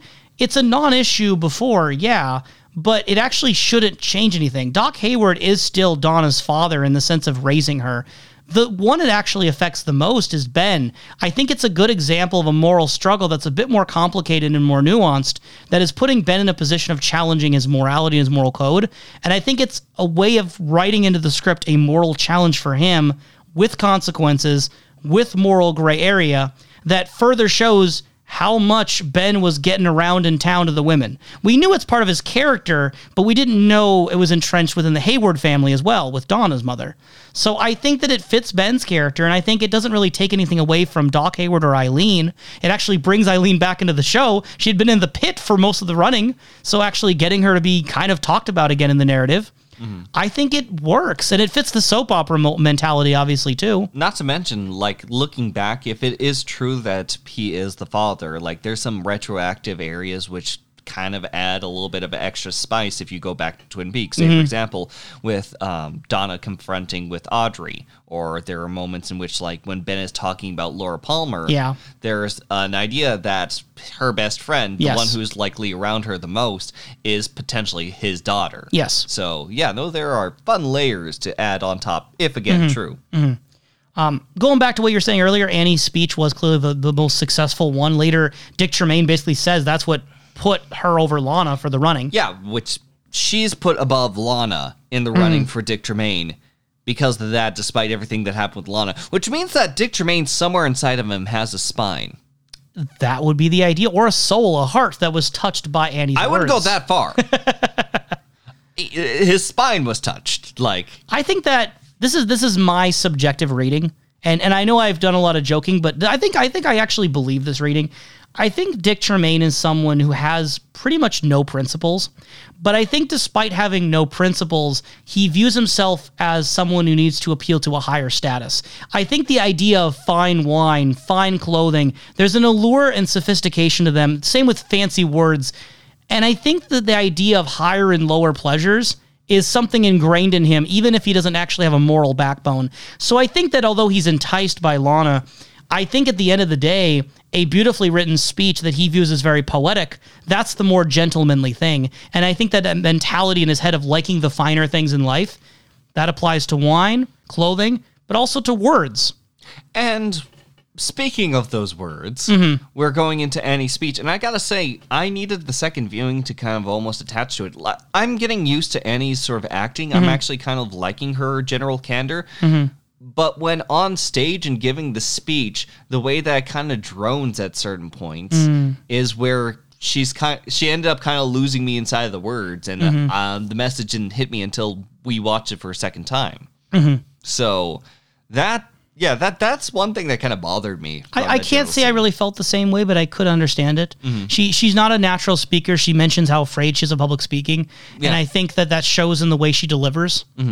That was she even looking down at a written speech? I think it was mostly memorized. No, it was. I think that it was just from her. Like, right. I don't think she had much time to memorize. So it was very wonderfully worded and very, very on the. If it was on the spot, I mean, she was very quick to quote the Chief Seattle moment in there very, very well. She's good at quoting. Yes, she is. That's a part of her character. But it was delivered very, very plainly, not with a lot of embellishments. Which again also might be part of her character too. Yeah. And the thing that she quotes from Chief Seattle, when the last red man vanishes from this earth, this forest will still hold their spirits. That's one of the key ideas in there. And she talks about how saving the forest will start with saving that part of ourselves that every day is dying inside of themselves. This part of themselves that they're denying that they need to lead behind a simple legacy. She calls them new warriors, mystic warriors who love the earth and try to save it. And she says this while the log lady's above the rafters area, kind of sneaking around all solid snake style. Yep. I do think it's interesting bringing along the Native American angle. There is a little bit of that running currently throughout the show. Obviously, we don't know much about the Dugpas, but we do know the Nez Perce with regards to Hawks culture and heritage, that they knew about the White and Black Lodge, and the idea of there being sort of like the people of the land before, the Europeans moved in, right? So bringing up Chief Seattle, bringing up the connection between indigenous peoples and the land, bringing up that those spirits linger within the forest and within the land, again, feels very prescient, but unlike Audrey's that felt very direct and pointed at Cooper, this feels more general and thematic toward the whole series, the whole idea of everything going on. I think that's very interesting, and if anything were to be taken from this episode as kind of what's the point of Twin Peaks, I think you could point to what Annie's saying here about not letting that part of us die that appreciates simple pleasures and simple things in nature and wanting to protect them. That feels like kind of the end point of Twin Peaks. That's a very important idea. Protect your donuts, protect your coffee, protect your family, and protect the trees. Of course, the pine wheels is included in all of those things. Yes. No, I think that it definitely is a nice and heavy message that definitely touches the hearts of people, and I'm very fascinated by that perspective. And I also wonder, where are any of the Packards during any of this situation, because I don't know how they're going to really... It doesn't seem like Ghostwood's getting much benefit from not being involved or any sort of counter statements. But hey, they're dealing with a key in the box. At the same time, how much action are these words going to motivate? I mean, words are definitely powerful at times, but there's been plenty of movements throughout history, whether it's American history, it's more familiar to us, or just around the globe, where large social movements and activism don't translate to much when corporate interests are involved. Perhaps not, but I'm believing more so in the heart of the fiction and how involved some of these people do get. I mean, Andrew and Catherine have already established that Ben basically made it easy for them. He's cleared the way. He's his own worst enemy. Ben made it already cleared a way to do this. So the question is it too late, or can Ben stop it? We don't even know if Ben is stopping it for pure motivations or impure motivations, what pure it even means anymore. The last thing that happens before we really start going crazy with everything in the pageant is Lucy announces the verdict of D-Day. She pulls in Andy and Dick Tremaine, who both seem to have forgotten that this was even happening. Yep, that's the day. It was on the tip of my tongue, just like That's a brand of something. Anyway, how are you? So Lucy reveals then that no matter who the biological father is, that she is going to choose Andy as the father of the child, in a move that I'm sure surprises no one watching this right now. Clearly, it's been leaning that way for quite a while. And Andy is honored by the decision, but he promises to be a great father, but he has to go fight Agent Cooper right now, so he just runs off immediately, leaving Lucy disgusted and just saying, men. With a diagonal wipe across the screen. Yes. Shortly after that, by the way, do you have any thoughts on the Lucy, Andy, Dick situation? Other than little Nicky doesn't exist anymore? I'm sure that Dick Tremaine probably has a few hands in other honeypots at the moment. What? I'm trying to think of sweet things, and I thought of Winnie the Pooh. I'm just saying, Hannah Honeypot. Anyway, Andy. So Annie announced Miss Twin Peaks, and Cooper... Andy is announced as Miss Twin Peaks. It's what? Me? So Annie is announced new Miss Twin Peaks, and Cooper is warily clapping. Slow, hesitant claps. He kind of looks around him, realizing the potential weight of what's going on. Dwayne decrying this, saying that she's only been here for 15 minutes. Which is the best portion from his line. It's a great line, because it is true. She has only been in Twin Peaks basically 15 minutes. If you were to add up all the Annie content, we'd maybe have a half hour. Maybe. But yeah, Dick Tremaine said he liked the speech the most. Obviously, Norma seemed to concur as being the second judge who must have backed this up. Shortly after that, the lights shut off. No epilepsy warning, but there probably should have been. It was the time period where I guess they weren't doing those warnings as much. But the light flickering, very, very aggressively. Yeah, epilepsy warning. Would have been nice. Would have been nice, but overall, have you ever been in any of those sort of situations? I don't think I have. I've been to a couple of horror houses, and I've seen a room similar to that. Time feels like it slows down. It's very disorienting to everything in the body. And the fact that everyone can run around with such almost, I'd call ease, trying to get out of the way, I'm fully impressed. I was thinking that everyone's going to fall over all the tables and knock over 3 glasses of Dick Tremaine's wine that he had set up for himself. That's my canon, the red, white, red line. It's crazy, man. I think the only one who really fell down that we could tell was Nadine after she got hit by a sandbag. Yeah. I mean, in the end, like, I don't really... I had a hard time believing that because, personally, I don't think a sandbag can take out Nadine. I think the only thing that can take out Nadine is Nadine, so... Well, maybe the sandbag was filled with Nadine. Khalil. Yes? Khalil, think about what you just said. Yeah, a bag of Nadine hit Nadine and knocked her out. How am I supposed to interpret that? Doc Hayward leading Annie away, but unfortunately the log lady, who is actually Wyndham Earl, looking around, excited. He makes explosions happen all around that stops Cooper's progress. Yeah. And I don't think we get to see what happens to Doc Hayward, but somehow Wyndham Earl's able to get to Annie. Doc Hayward was a level 1 enemy, I guess. He knocked him out with the log probably or something, right? So Wyndham Earl... Doc Hayward should have brought his chainsaw He should have brought his chainsaw hands. You always bring your chainsaw hands to a party.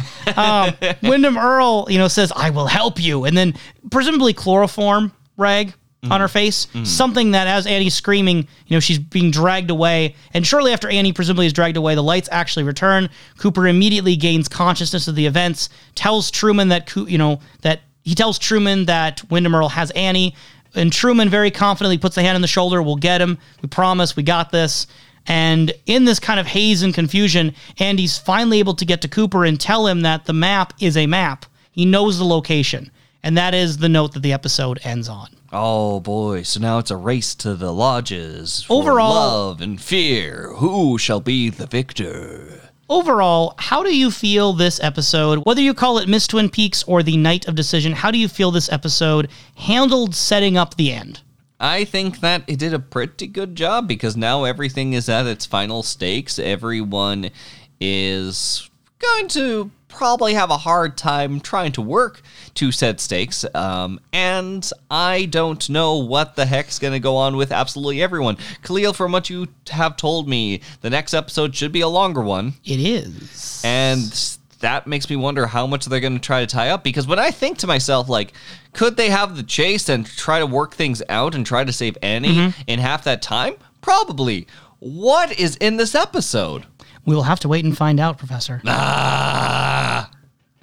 Yes? Are you good there? I've got a lot of things in my head that I can't express until we're done. Exciting. Well, going by your logic, every episode gets better than the last one. So this was your favorite episode of Twin Peaks. But statistically speaking, the next one, the last one of the OG series, will be your favorite episode of all time. I think that whenever episodes get better and better, favoritism is something that only happens as everything is digested. Fair enough. I've had a time for it to digest for myself. You may need the same amount of time. Yep, I will need years. That is fair. That is very fair. Just as Jacoby will be investigating the Laura Palmer situation for years to come in his own way. Although we've heard nothing about that ever since he said it, but I believe him. No one should believe Dr. Jacoby. We, too, shall be investigating Twin Peaks in our own ways for years to come. I have a wonderful and strange question of the week for you, Mr. Professor, sir. Mr. Professor Dr. Mann is here to stay. What's up? Who is your personal Miss Twin Peaks? Oh, that's easy. I would really want that out of all the contenders that were happening there. I'd want Lucy. Not only do I think that it's very awesome that a woman is so talented and she is very dedicated and gung-ho about this, but I also would like to see a mother figure being presented with this prize, if you will. This 20th anniversary prize. I do not know about the other 19 contestants beyond it, but yeah, I think that says a lot. Not to mention, I kind of wish we did have more talents other than dancing. I wish that we saw more people at the That'd been really cool. pageant, but oh well. Yeah, it would have definitely extended the episode or something would have had to get cut. Yeah, probably. Who's yours? My personal Miss Twin Peaks has always been Shelley. Absolutely, 100% on Shelley's side here. If I had to give some sort of defense for it, which it's mostly an illogical preference, but if I were to give a preference, I think that it'd be very nice and thematically equivalent that on the anniversary of Norma earning Miss Twin Peaks, that she should pass on the torch to Shelley, who is very much like a daughter to her. I think that having sort of that potential income source will help out Bobby and Shelley as they move forward with their lives in a post-Leo Johnson, post-kerfluffle of their whole lives mess. Get their act together a little bit better. It's a good start. Now, here's my Twin Peaks question of the week. Oh, Uno reverse card on you. What then would be Shelley Johnson's talent, since we didn't get to see her talent portion of the show? I want to see her do celebrity impersonations because I remember when she was impersonating different things when they were leading up to Miss Twin Peaks, she was like making fun of those different voices of like how she would answer questions, and she was doing like this whole act about it. I would like to see her go up there and do like celebrity impressions that are like super dated by our standards that only people from like 1991 would understand. I want those. This was a scene we needed. This was the Shelley Johnson we needed. But oh well. And plus, to see the actress kind of like flex her acting prowess and like do a bunch of cool faces and cool voices, heck yeah. Well, Khalil, the end is in sight, at least for season 2, because we're still going to be doing the podcast for a bit, but specifically the end of this Blu-ray set. The end of the original Twin Peaks. Any final words? I will have a lot of them in the next episode. Not the answer you were looking for. Nope. But hey, that's our podcast. No, we're not going to do that. We're not going to do that. I'm sorry.